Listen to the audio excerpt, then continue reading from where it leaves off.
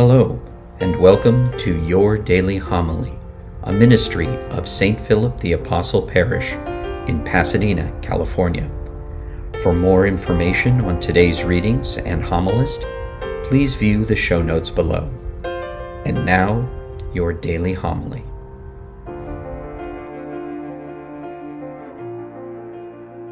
Lord be with you. Reading from the Holy Gospel according to Luke. The days of Herod, king of Judea, there was a priest named Zechariah of the priestly division of Abijah. His wife was from the daughters of Aaron. Her name was Elizabeth. Both were righteous in the eyes of God, serving all the commandments and ordinances of the Lord blamelessly.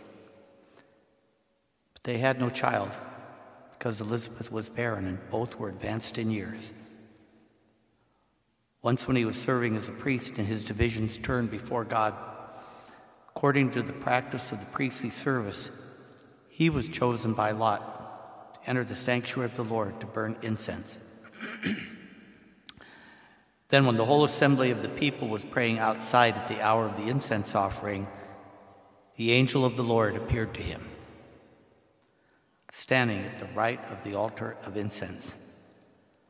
Zechariah was troubled by what he saw, and fear came upon him. But the angel said to him, "Do not be afraid, Zechariah, because your prayer has been heard. Your wife Elizabeth will bear you a son, and you will name him John.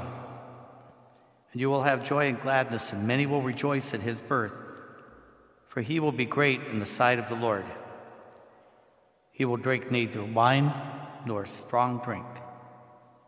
He will be filled with the Holy Spirit even from his mother's womb. He will turn many of the children of Israel to the Lord their God.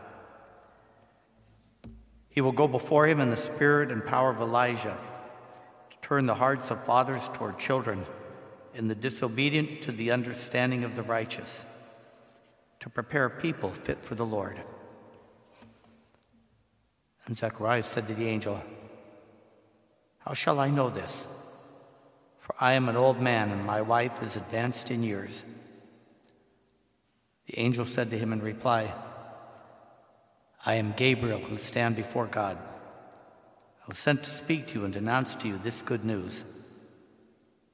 But now you will be speechless and unable to talk until the day these things take place, because you did not believe my words, which will be fulfilled at their proper time." Meanwhile, the people were waiting for Zechariah and were amazed that he stayed so long in the sanctuary. But when he came out, he was unable to speak to them, and they realized that he had seen a vision in the sanctuary. He was gesturing to them, but remained mute. Then when his days of ministry were completed, he went home. After this, his wife Elizabeth conceived, and she went into seclusion for 5 months, saying, "So has the Lord done for me at a time when he has seen fit to take away my disgrace before others."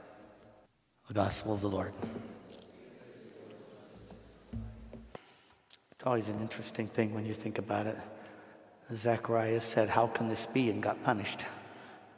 And Mary said, "How can this be?" and got rewarded.